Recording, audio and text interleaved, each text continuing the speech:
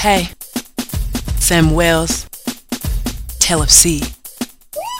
It all started when we went to the sea, diving. It was there. I was stuck, bound to the bottom of the sea. And before my eyes, this is what I see. A mermaid, so beautiful, so lovely. And I took the dive to the bottom. And now all I see is greatness, your beautifulness. I feel fallacious with you. It's as though you're giving me awakeness. I think you knocked the balance of my being. Now I'm trying to swim slowly upstream.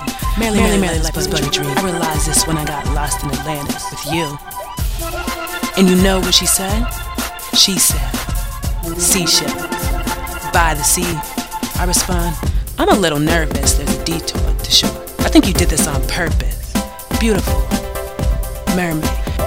I am so thankful for your camaraderie. Beautiful. Mermaid of the sea. Oh, I'm so grateful to have you swimming next to me. I'm so glad there's a detour because I want to swim around with you some more and explore Atlantis some more. Hey, about earlier, I think it's great you sell seashells at your place of employment. It's those little things in life we find enjoyment. Happy May one day, my friend. Were you here when the lure was made of bone? Were you here when Atlantis was stone? Were you here? A lot of questions you assured me with this detour to ask more.